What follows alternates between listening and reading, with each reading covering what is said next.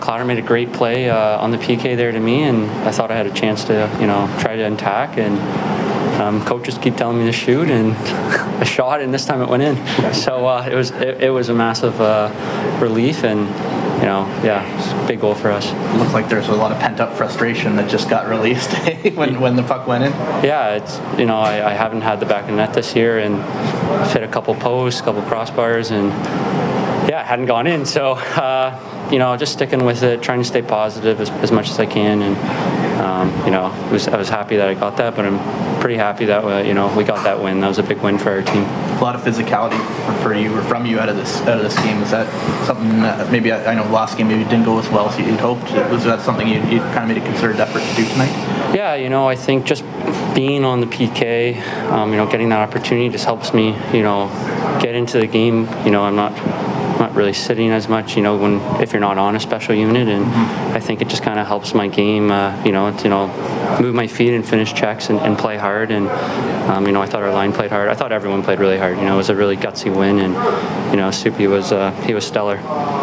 Just a thought on when you see something like what happened to Evander, I guess, just how did you see it, and how do you guys kind of react and try and recover from something like that? Yeah, it's an unfortunate incident. It's a freaky incident. You never want to see a teammate, let alone anyone, being that, and just wishing him a speedy recovery, because he's a big part of our team, and we're going to miss him, and hope he gets healed quick. Jay said it was important to share information as it was coming in from the hospital. I guess how important is that as a player, knowing that your teammate sounds like he's stable, he's in the hospital, he's getting taken care of? Yeah, our trainers, they did a great job, and so did Tampa's medical team, and that's what you hope for, right? When something scary like that happens, that they're going to be quick and try to resolve the situation as best they can, and that's what they did. And it's nice that Tampa players asking us too, like, is he okay as well? So at the end of the day, everyone, we're all humans, and we all want to be okay.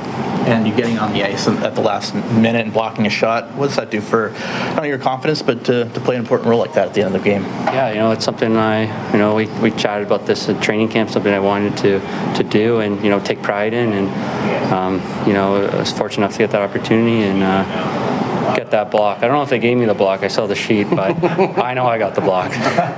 Buzzer may have got, I don't know. You know in your heart though, right? Yeah. Hi, it's Shauna, and I might be a bad parent because my kids think French fries are vegetables. Hey, it's Ryan, and I might be a bad parent because I went out for wings when my wife was in the hospital after giving birth. Johnny here. I might be a bad parent because in my house, the tooth fairy gives pocket change. But we're not alone. Len emailed us and said his 6-year-old daughter's Tarzan moment going from love seat to lazy boy by curtains made him more proud than any dance recital. And Andy left his 2-year-old at the rink. All right, guys, I'm sure we're not alone. Like Andy's kid.